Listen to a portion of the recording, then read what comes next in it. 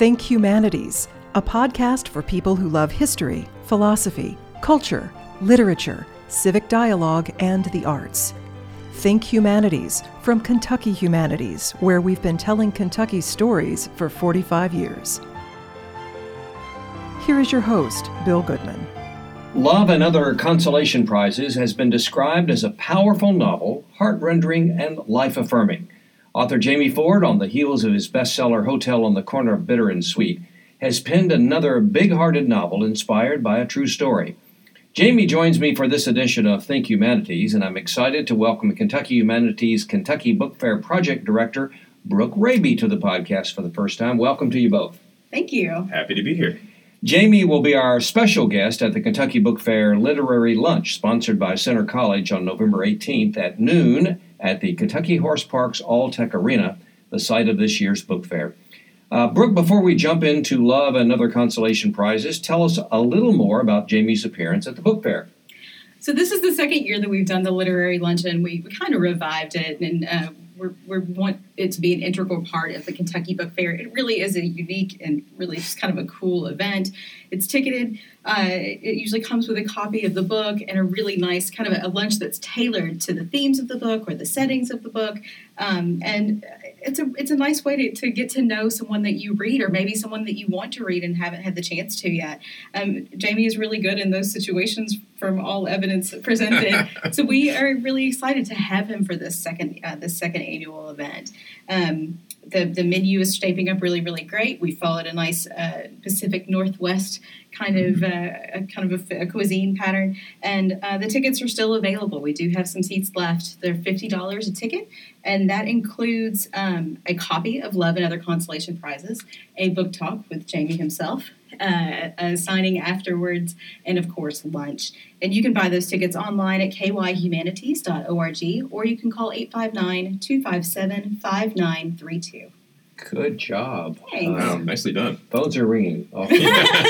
Jamie, if listeners to the podcast haven't read Sure. Love and Other Consolation Prizes, it's intriguing. It has a lot of history. It's based on a true story. It is. The 1909 World's Fair is in there, but tell us more, just to sort of give us a framework of what we're going to talk about. Yeah, the new book is really, it's bookended by the two World's Fairs in Seattle. Most people are familiar with the 62 World's Fair, with the Space Needle, and Elvis came to the World's Fair. But Seattle also had a forgotten World's Fair set in 1909. And it was an interesting time period because Seattle had this vibrant suffrage movement, and it had a weird political structure that was commingled with its red light district. And at the fair itself, it was just a look back at how things were 100 years ago and how things had changed. I mean, they had ethnographic exhibits, which were basically a human zoo, and people would pay money to go look at indigenous people. And they had newborn babies in baby incubators. And they also had this very unusual thing in that they had themed days. And so on every day, they raffled off something. And on September 15th, 1909, which was Washington Children's Day, they actually raffled off a boy. And his name was Ernest. And I've always been curious whatever happened to this child. And so I've really written his life story. All three of your novels have been, it's very evident, deeply researched. And almost too much. Well, I don't know. I mean, one looked at World War II.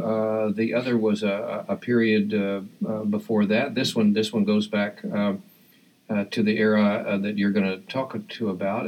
But it also had the Asian influence of what happened in those periods of time, whether it was World War II or in the 1900s. Sure. So talk about your heritage, your ancestry, Sure. and how that's been incorporated into what you write. Yeah, my last name is Ford, and I got that name in a peculiar way. My great-grandfather was a man named Min Chung, and he came to this country in 1861, and around 1890, he changed his name from Min Chung to William Ford. I always say that's like someone coming to this country now from Pakistan and changing their name to Chuck Norris. You know, this red-blooded American name. Let's do this. Get our America on. And I was always curious about that generation of what compelled people to come here? What were the unique circumstances, especially as you got closer to 1900, because there was an Exclusion Act that restricted immigration, and yet people still were coming. And they were smuggled in from Canada by boat. And there was a whole trade of smuggling in workers, men to work in canneries, women to work as seamstresses or in more nefarious lines of work. And I was curious about that. And so my main character's journey begins in China, ends up coming to Seattle, and then things get slightly more complicated from there. You're the son of a Chinese father. Yeah, my dad spoke Cantonese fluently, went to Chinese school, after public school, to shed his country Cantonese accent, which is always kind of like the Chinese equivalent of an Appalachian accent, basically. And by the way, on your website, that people can look at this along with us. You and your great grandfather, look so much alike. It's crazy, right? Yeah. When I finally saw that photo, I had seen some other photos of him, but at that age, I think he's in his 80s in that photo. We look remarkably similar. Yeah, and am I mistaken in thinking that all three of your novels have a young protagonist so all three do? Yeah, it's sort of my Seattle coming of age trilogy. I'm actually going to grow up now and move on with this next book to a different age, but I really like that age around like a sixth grade age of being 12, 13. Once you hit puberty, things get complicated, but I love that age and I remember that age distinctly, where you look around and suddenly you're aware of an adult world, and things have a heaviness to them, and you go from everything being idyllic to suddenly everything is of consequence. So, where does love fall on the library bookshelf? Fiction, historical fiction. There's some nonfiction, obviously. I mean, based on a true story. It's interesting. The book is very much a love story. I set out to write a certain kind of create a story that has a certain kind of feeling, but it's also a story about race. It's a story about class. In many ways, it's a story about the roles of women from 100 years ago and how things had progressed, and in many ways not progressed by the time we reached the 60s. And then there are, the main character of Ernest was a real character. It's interesting. Someone had recently read the book, and I was in another interview and was talking about the character. There's a character named Florence Nettleton. She's known as Madame Flora. She runs a high-class brothel in Seattle's red light district. She's a real character, and many people don't realize that. I knew her name. I had a whiff of her history from a police record, and I actually did an event a week ago, and a gentleman came up to me and said, I knew that woman. Intimately? Yeah, I know. I was like, how much did you know this woman? Not so intimately, because he was just a little boy at the time, but his father ran a furniture store that provided the beds to this house of ill repute. And he and his little brother would tag along when they were delivering furniture. And the ladies that worked there would bake cookies for the little boys, and they would take them home, and their mother would never let them eat the cookies from the brothel for some reason. But it was just one of those funky moments where you write historical fiction, but it is historical, and there are real people that have connectivity to those people and places. And the girls in the brothel were educated? That part of it's true? Yeah. Madame Flora and there was a predecessor in that same area of town, was very plugged into the city council, a wealthy woman, very well-spoken and erudite, and some of the women that fell into her employ, they didn't have a ton of options. One was a young woman who fell in love, married a man, and then found out that she had married a man who was already married. He was a bigamist. So he was arrested, sent to prison, but she was marked as a fallen woman. No one would hire her but Madame Flora, these kind of things. So really hard luck stories from 115 years ago. And just the confluence of things that were happening in the city at the time, with a suffrage movement happening simultaneously in a city where the mayor and the police chief opened a brothel together. I mean, just it's a frontier town on the verge of becoming modern and trying to shed its wild ways. So, would it be accurate to say that perhaps maybe you learned about Ernest because you knew about Florence first, or did you know about Ernest first? No, I learned about Ernest first. You know, I was exploring the World's Fair. It was hard to look at the World's Fair without the mention of this boy. And in 2009, there's a museum in Seattle, the Museum of History and Industries, and they were celebrating the 100th anniversary of that fair. And they actually commissioned a lawyer to try to find out what happened to this boy. And as far as I can tell from what I've read, she found that the records at the Children's Receiving Home, where they gave away a lot of children, were all destroyed in the 30s.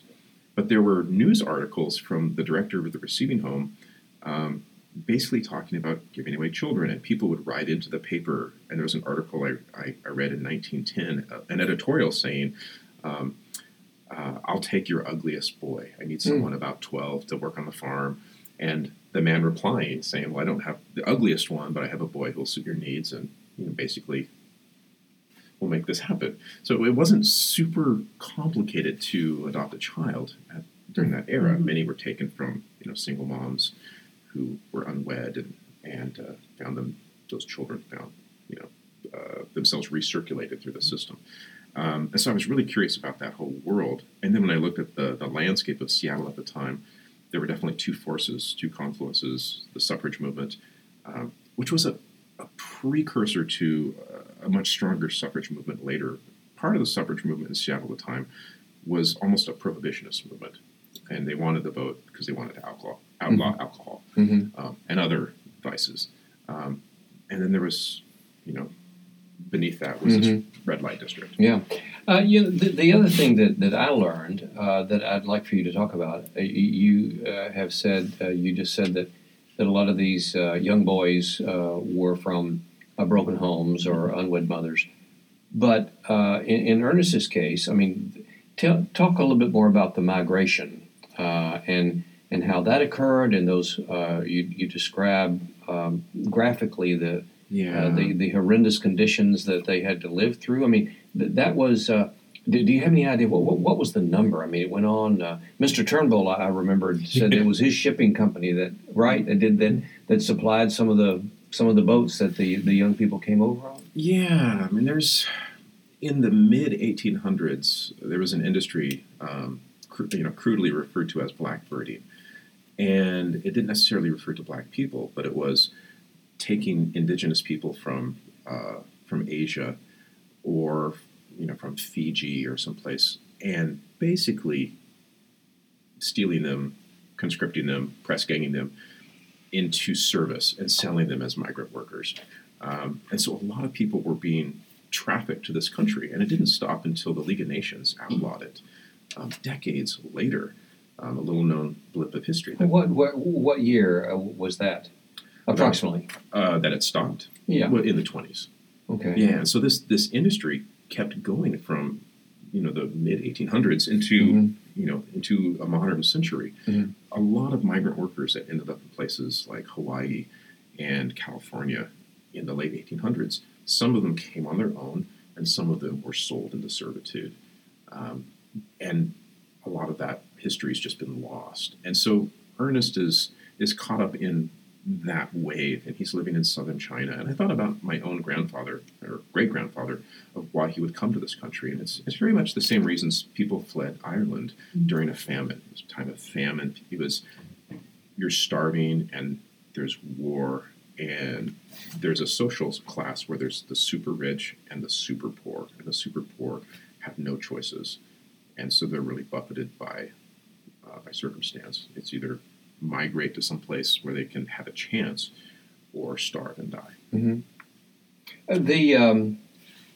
The author's notes, which I'm sure that there may be a lot of fiction or historical fiction that includes author's notes. Sure. Most of the time you find that in other work or something that was written some time ago, and then the author feels a need to clarify. Yours is quite clarifying. I mean, you do add a few things that aren't in the story. What's the attempt in your author's notes? Oh, that's interesting, because I wrote a fairly brief author's note, and my editor really wanted more. She's like, I really want you just to pour a bunch of stuff in here that is kind of the story behind the story, and that's really what I did. It's also an opportunity for me to just have a moment of levity, because sometimes novels can be a heartbreaking journey, and then this is sort of a debridement where we can kind of like peel back the layers and say, okay, here's where all of this came from, but also put it in a recontextualized light where there's hope, and we're at a modern era, and we're beyond some of these moments, and that was kind of the attempt there. Was there a moment in particular when you were writing it that you were like, man, maybe this is not for me? That I shouldn't write this, or that I shouldn't put it in? Well, that it became maybe emotionally overwhelming, if I might ask such an intimate question. Yeah, I mean, it begins, the story begins probably the first 8, the second chapter. There's a very dark moment, and to get to that dark moment, I had to do a little bit of research and read historical accounts of the horrors of poverty and suffering that would lead people to flee their country. And there were stories of people, Chinese immigrants, who were starving, that they were boiling shoe leather to make soup because they were dying, where you learn that the body gives off a sweet smell when it's starving. And that was disturbing and distressing, and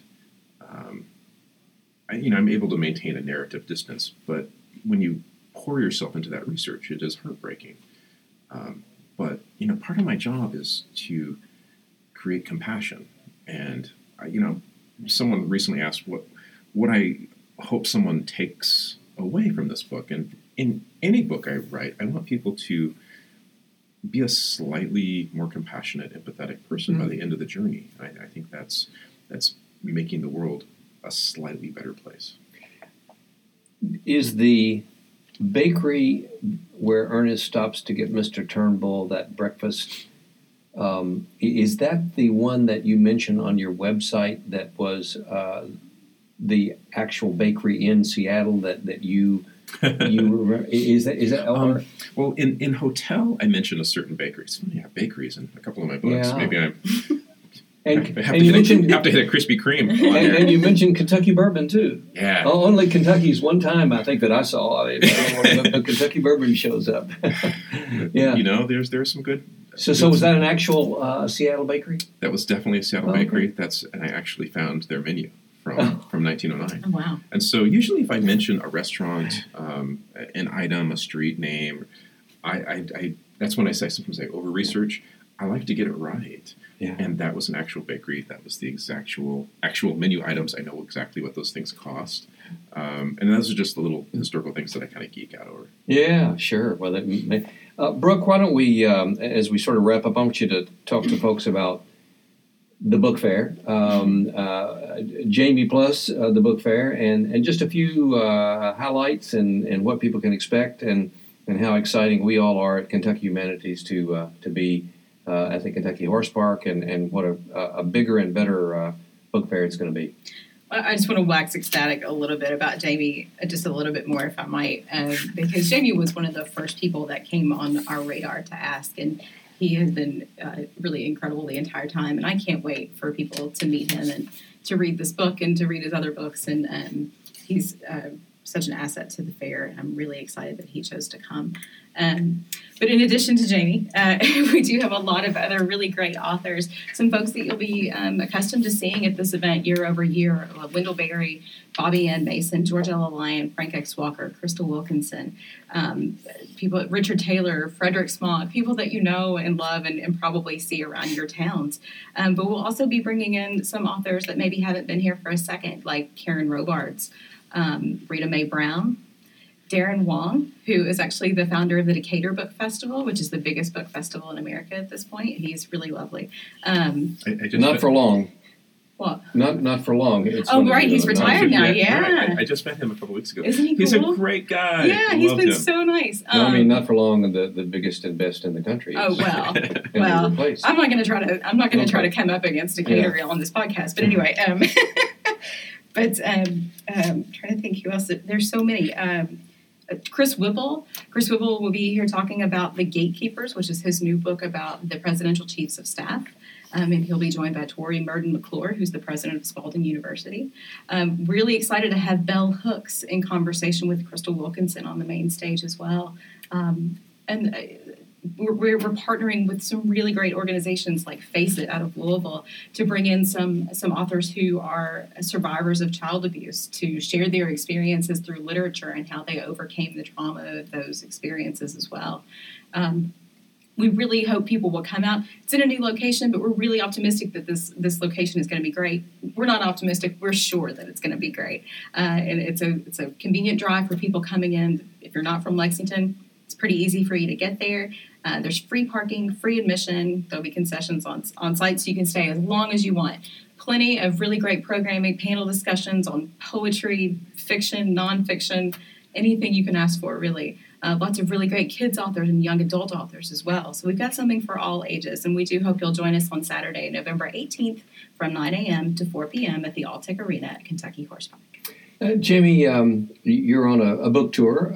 You drove to our podcast today. You have an appearance tonight, but you were, I think, in Evansville, Lexington tonight, Cincinnati tomorrow. For people who aren't familiar with authors who do this, and maybe they've read the same thing I have, they dread going on tour. You seem to be fresh and alert and aware, even though you had to drive through Lexington traffic this afternoon. Do you like being on the road? I do. Yeah. Most of my authorly life is spent literally just in a pair of Batman pajamas and a Mariner's hoodie in front of my computer for an endless amount of hours. And so to get out and interact with the world when you have a new book to share, I love that, because, I have this monastic lifestyle, and then to be able to go out and sort of be excited about something. Also just to talk to readers, talk to book clubs, visit with schools, and connect with other authors on the road. It's fabulous.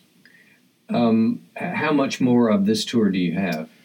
I've probably got another 3 weeks. I'll bounce home a couple times here and there. Yeah. And you live in Montana? I live in Montana, yeah. So it will continue. And then I have a really good speaking agent, and like I said, we're empty nesters as of this fall. So I just kind of told them, let's go for it. I got a new book. Let's just hit the road and we kind of crisscross the country a little bit. Yeah. Are you, with your travel and making appearances and all of that, you do signings, they're one thing, and then speaking to a group like you're going to at the Kentucky Book Fair. Honestly, well, I'm sort of, I'm not the average person here. I'm sort of over the top when it comes to touchy-feely authors. I just like to be around you, and I like to hear you talk about it and all that. Do you like that interaction with when you're on a stage or at the podium as much as you do signing in front of somebody? Yeah, no, when I go on the road, I think of it as literary vaudeville, where I want it to be 50% entertaining, 40% education, and maybe 10% reading. I don't read very much. I talk a lot, and I do a lot of Q&A, and I really share the story behind the story and reveal maybe too much of myself at times. But that's kind of, I think when I read a book, I don't need the author to read it to me. I want to know what goes on in that person's head. And so that's a lot about what I'm about on the road. And then happy to sign books and take photos. And then sometimes I do travel a lot, and I'm also visible on a lot of different social media. So it's nice to connect with people in real life that perhaps we've been trading messages on Facebook for years, and to finally meet them is always a joy. That's great. Well, Brooke and Jimmy, thanks a lot for joining us on Think Humanities. Thank you. Think Humanities is a podcast from Kentucky Humanities and is a production of the University of Kentucky College of Arts and Sciences. This podcast was created at the Media Depot. Think Humanities is available at kyhumanities.org, iTunes, and SoundCloud.